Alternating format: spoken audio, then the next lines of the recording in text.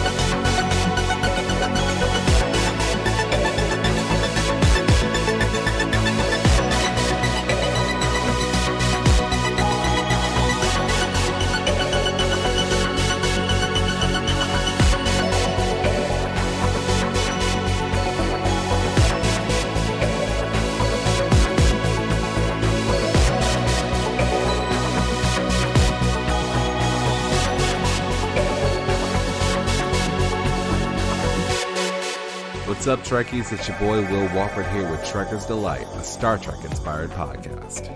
Before we get started, we're going to give away $100, so make sure you like, comment, and subscribe to our channel where we will announce the lucky winner every single week. Now, welcome to Trekker's Delight.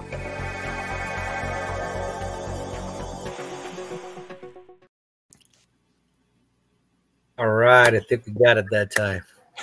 Okay, So in this episode of Comrades, we're going to be discussing a classic TOS episode called Let That Be Your Last Battlefield, guest starring Frank Gorshin. You know him from Batman. He played the Riddler, and I guess he just loves wearing tights. So here he is again. I've created a nice little intro for that episode as well. So see you in a few minutes. Play that. On the way to decontaminate the planet Arianis, the Enterprise encounters a stolen shuttlecraft and pursues it. They use a tractor beam to bring the shuttle aboard, and we meet Lokai. The half-black, half-white humanoid feels persecuted at Kirk's interrogation over the theft of the shuttlecraft and refuses to answer any more questions. Moments later, the Enterprise collides with an invisible one-man ship, and we meet Commissioner Beale. An alien with similar pigmentation is our other guest. He claims to be in pursuit of the political traitor Lokai. Kirk takes Beale to sickbay to confront Lokai, and the two use terms such as slavery, oppression, master race, lack of equality, and so on. Beale insists they return to their home planet Charon so that Lokai can face judgment. Kirk refuses, so Beale uses mind powers to steer the ship to Charon. All attempts to apprehend and stun the aliens prove ineffective, so the captain initiates the ship's self-destruct sequence.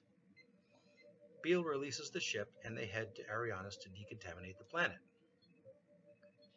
Meanwhile, Lokai finds an audience in the recreation room to listen to his side of the story. Spock eavesdrops as Lokai tells tales of the persecution he and his kind face on his planet. Sulu and Chekhov inform Lokai that this sort of persecution was primitive 20th century thinking and has long been eliminated. Spock and Kirk socialize with Beale and listen to his side of the conflict. Spock mentions the theory of evolution. Lieutenant Uhura reads a message from Starfleet Command over the intercom. It's not the news Commissioner Beale was hoping for, so he expresses his frustration.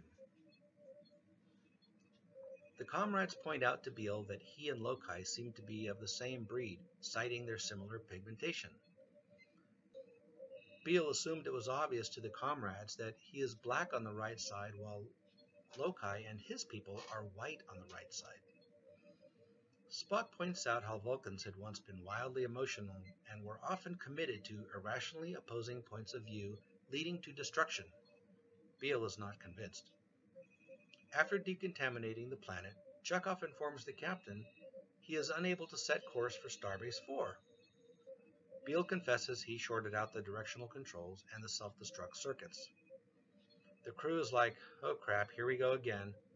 Lokai and Beale go at each other again with their version of name-calling and hate speech. Once in the visual range of Charon, they discover every humanoid is dead because they have annihilated each other. Kirk implores them to stop fighting since their cause is now pointless. Lokai refers to them as idealistic dreamers and jumps into the turbolift. They end up chasing each other around the ship while images of burning cities play in their minds. They transport themselves to the surface of Charon. The crew make the sad observation that all they have left is their hatred.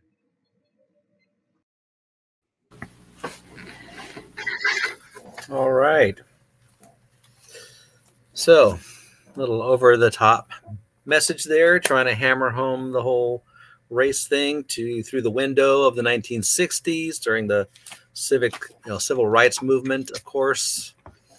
It didn't get great reviews from people like Harlan Ellison, who wrote City on the Edge of Forever.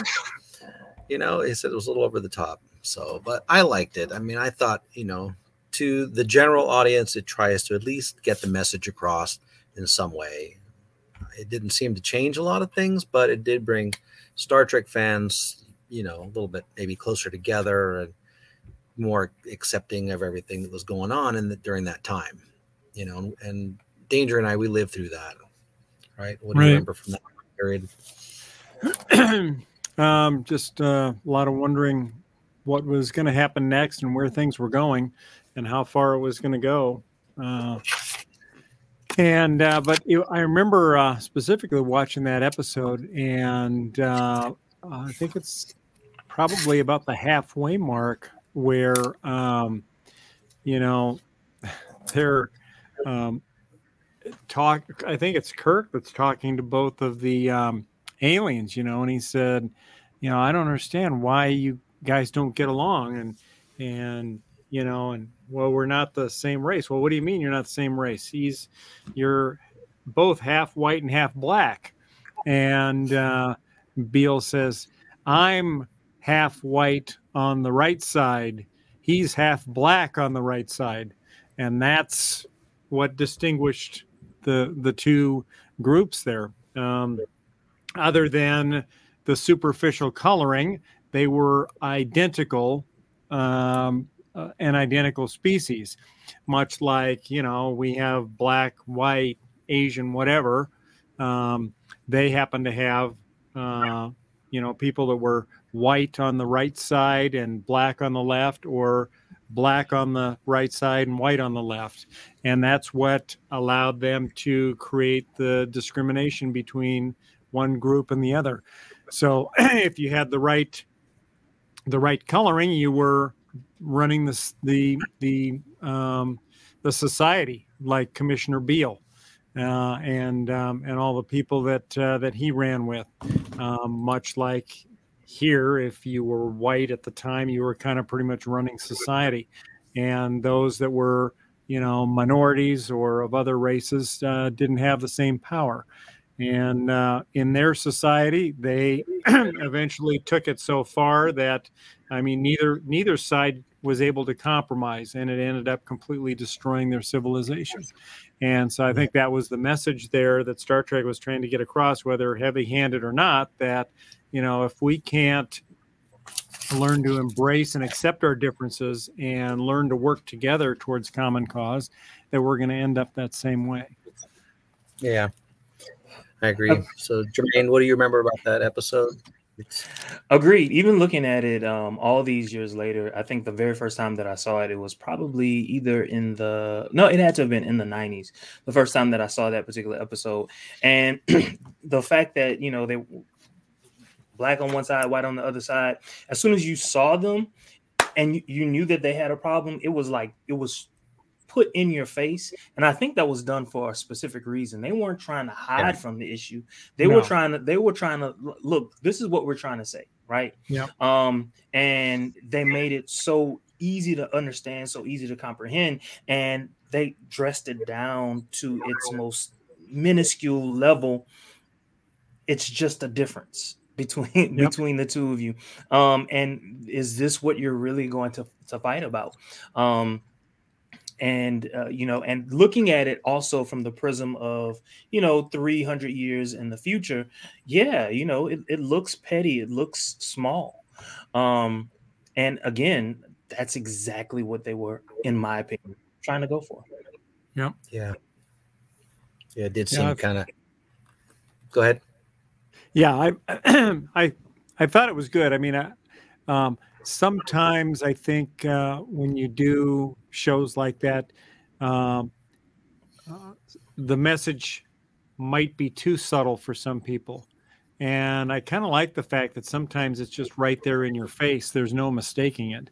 When it pops out, I mean, I was probably 8 or 9 at the time. So, when I saw it and suddenly, they made he's, white on the right side, he's black on the right side. I was like, oh shit, I didn't even catch that. You didn't even catch that. You didn't even catch that. You don't even notice. Right. I didn't even realize that, and I'm like, wow. Okay.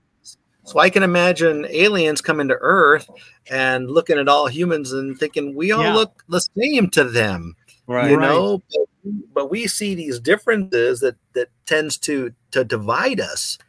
I mean, they even had names for each other. Monotone human for us, monotone humans, useless pieces of bland flesh. Monocolored trash, do-gooders, bleeding hearts. Right. They had names for us because sacks of water. What was it? Ugly bags of mostly water. Useless pieces of bland flesh was one of the things that Lokai called the Enterprise crew. So, it's two mentalities with extreme viewpoints. So it wasn't logical to Spock, And one little side note: this is actually the very first time that the self-destruct sequence was ever initiated. Used all the way up to Picard in season 2, episode 1, Stargazer, when he called it the auto-destruct. Right. And the stock footage of them running down the hallways, that was World War II bomb rating stuff. So I don't know if you noticed in my intro, there was kind of an angle when you first see Frank Gorshin. I did that sort of an homage to Frank Gorshin's role in Batman, because you always see the lair for the bad guys in Batman was always filmed sideways. So here's a trivia question for you, Danger. Can you think of another Batman star that appeared in the original series? Another guest from Batman. I can't come up with one off the top. Okay. It was Yvonne Craig. Yvonne Craig. She played Batgirl. She was Marta, the Orion slave girl in Whom Gods Destroy, season 3, episode 16. Huh. Interesting. Yeah. So, anyways, that's good stuff right there. You know what? I've got a question about that episode that occurred to me when I watched it. It was maybe couple of years ago, I think it was on, probably about the start of the pandemic. They were, we started watching Star Trek over our lunch hour because we were working from home, and we had the extra time. And I remember watching that episode, right? And I remember thinking, I wonder if they considered casting an African American as Loki in that. And if they had, would it have had the same impact, or would people have, because it was an African American with, half black, half white, people would have seen, okay, he looks African American, and maybe they already would have said, well, yeah, he's right to discriminate against him. So maybe using two white actors to show that these two really are the same, and it is just the superficial coloration that makes them separate. Maybe that was an intentional choice to give it more of an impact. I don't know. What do you think, Jermaine? Yeah, no. I definitely see where you're going, and it makes perfect sense. Yeah. I don't know if that was intentional or not. It would be interesting to be able to talk to Roddenberry or somebody that was part of that show to see if that was an active consideration in that. But that's how it sounds. But I thought it might have been too well because at least it worked well for me at the age of 8 or 9, whatever, when I saw it, because it totally caught me off guard. I wasn't expecting anything, and I think that was great. It was a good punch right there. It's like, oh shit, yeah. Okay, agreed.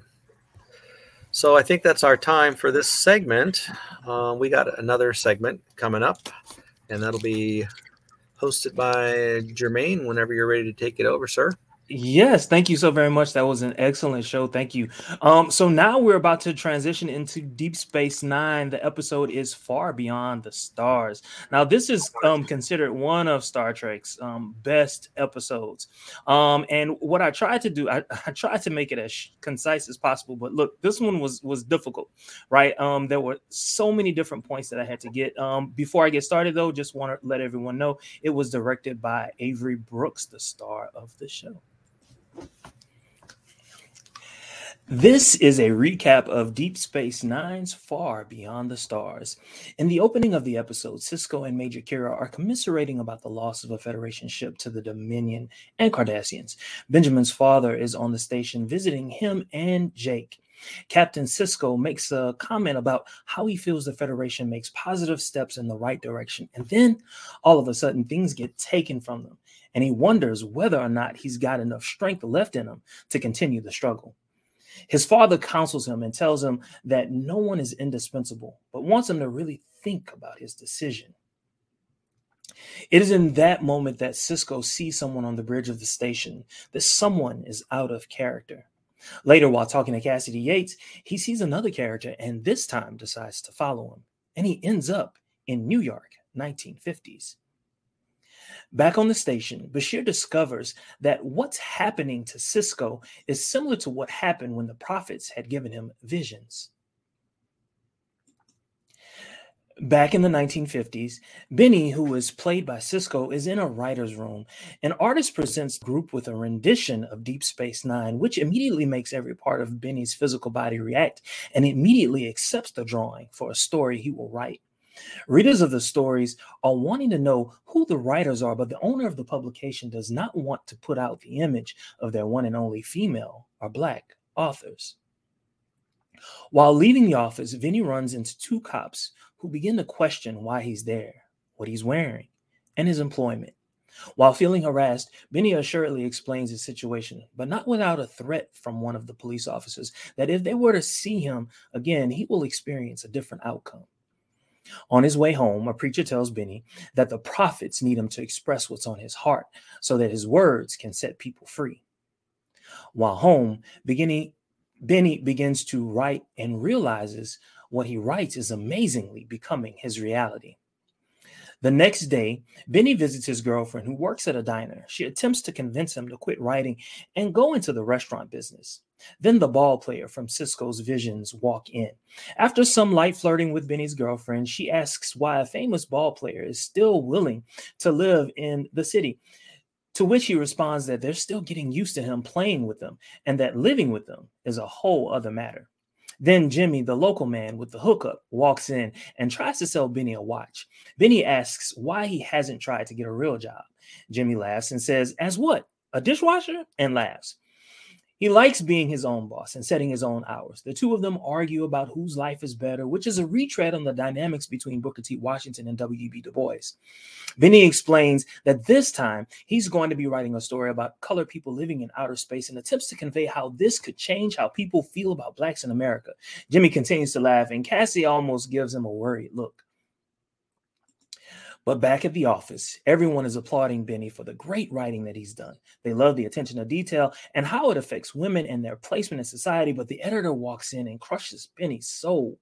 He tells Benny that he cannot publish the article because the hero is a Negro and the head of a space station. He says people won't believe it. He fears it might even cause a race riot. He tells Benny the only way he'll run the story is if the captain were white. Back at the diner, Benny tells his girlfriend and Jimmy his story was rejected. Jimmy explodes and reminds them that no matter when or where Negroes are, they will always be considered niggers. Realities are starting to bleed into each other, and it is affecting Benny. Again, the pastor encourages Benny to write the words to the path of righteousness. Benny goes home and continues writing. More images from both worlds continue to bleed into each other, causing Benny to believe he's seeing things. In a compromise, when he agrees to allow the first story that he's written to be the dream of a Negro, which allows the story to not be true and yet hopeful, full of excitement and ready to share his story, he runs into Jimmy, who looks nervous and scared. Still excited, Benny runs into the diner and tells Cassidy the good news as he kisses her passionately. They make plans for later. They run into the preacher, who congratulates Benny, but warns him that the path of the prophets lead into darkness and pain. This scares Cassidy as the preacher takes Benny's ear to sense his pa. Hope and despair walk arm in arm, he tells him. They hear shots and Benny runs towards it. He realizes Jimmy has been shot, and overcome by grief and emotions, he struggles to get him, and the cops stop him and begin fighting. When Benny gets to the office, he learns that the publication won't run. The publisher has decided not to run the article because the publication did not live up to his expectations. Acknowledging this, Benny then, in defiance, quits his job. They ask Benny to try to stay calm. Benny says, no, being calm has never got him a damn thing. He cries that he's a human being and acknowledges that the future he created is real and no one can stop an idea from existing. In the back of an ambulance, the pastor tells Benny to rest easy and that he's walked in the path of the prophets. There is no greater glory. Needing to understand whether he is Benjamin Sisko or Benny, the pastor tells him that he is both the dreamer and the dream. Back on Deep Space Nine, Captain Sisko wakes up. According to Bashir, everything is back to normal with his brain scans, but he can't explain why. In Sisko's cabin, his father enters. He wants to know whether Benjamin will remain in Starfleet. Reflecting on his recent experience, Sisko affirms that he will remain on the space station.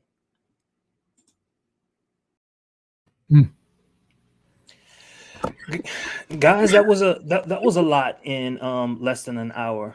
I know, it's hard to fit in these synopsis in just a couple of minutes, you know. Well, even so, when I was negotiating like what to put in, it was like some things like you almost had to talk about them because they became important later.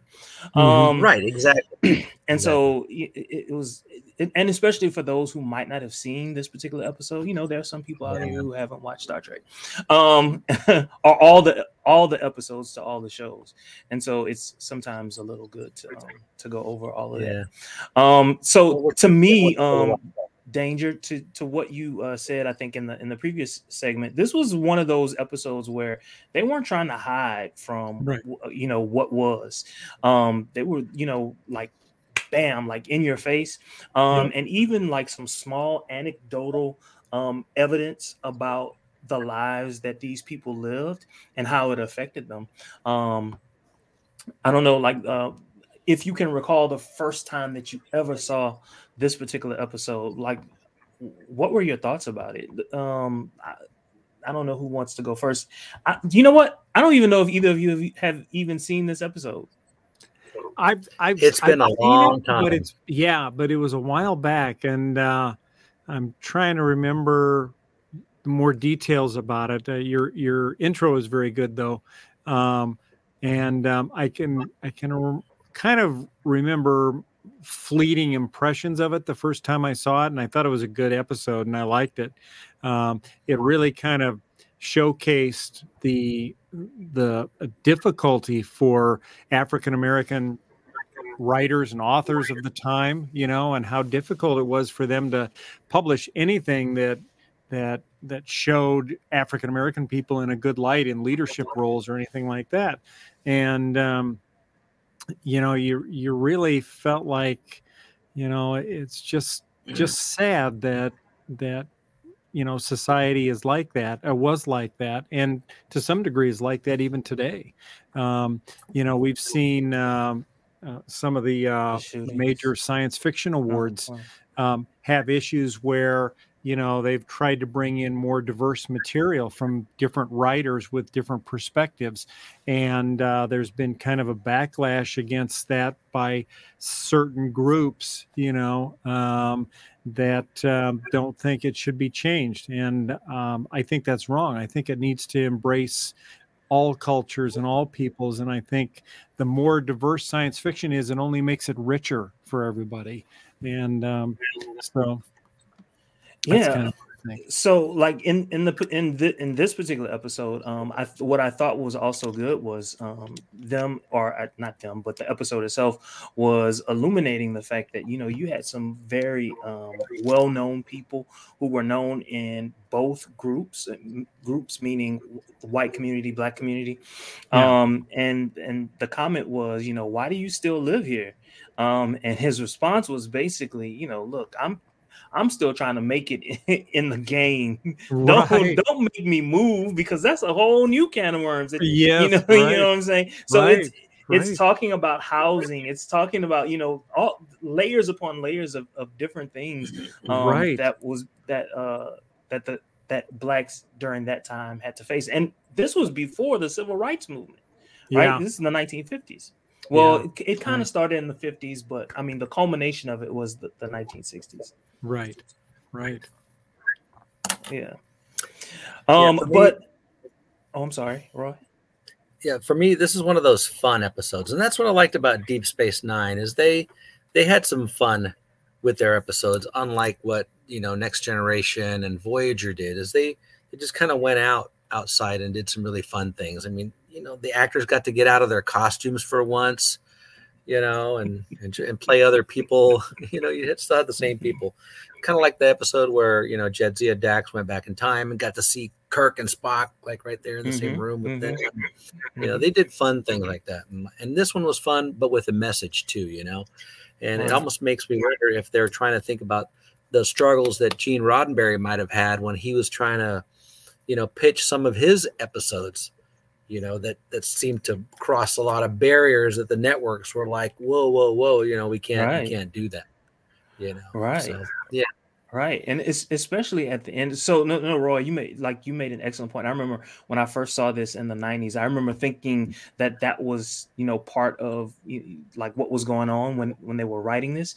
But towards the end of it, watching it, year after year after year after year after year, it changes its meaning. And what I mean is, when I first saw this particular episode, I had not seen anything like that before. I didn't see police officers treat men on the street in a particular way. I didn't.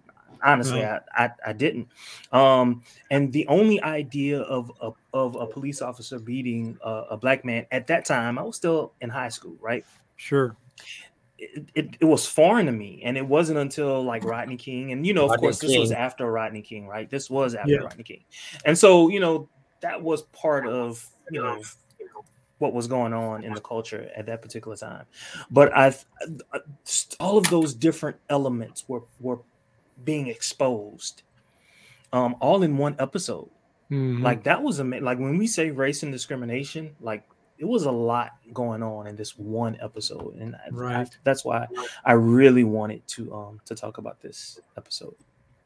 Yeah, no, it's a good episode, and just hearing your recap of it makes me want to go watch it again, just to kind of refresh my memory. Yeah, Definitely. Yeah. Definitely. yeah. Season 6, I think it's episode 16. I think something like that. Okay.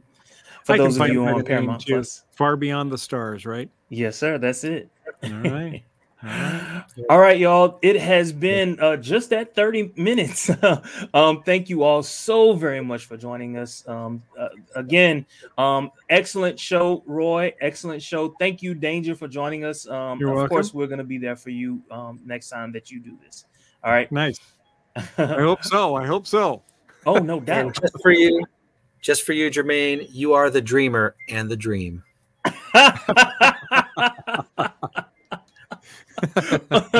See you. From your show. Live long and prosper, y'all.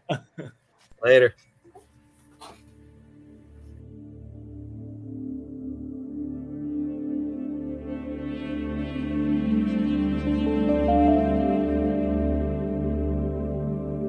Now, again, I'm going to say this again because we're near the end of our show. If you are our allies, we are not talking to you.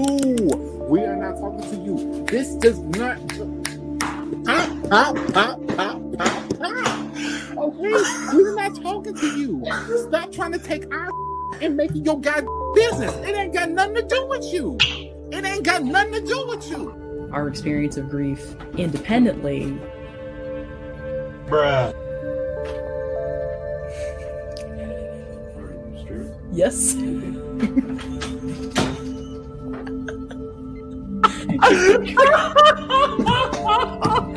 I love that they're in the comments. So much is like, I'm just reading the comments. Yeah. They should brought their child out. It's such a good point, Will. God, that's such a good point. And he's really thought about it too. You should be here. Will, get over here. I thought he had a girlfriend on Insta. It's been ages since I've mucked about, but Okay, moving on. Let's move on. yeah, we gotta move on.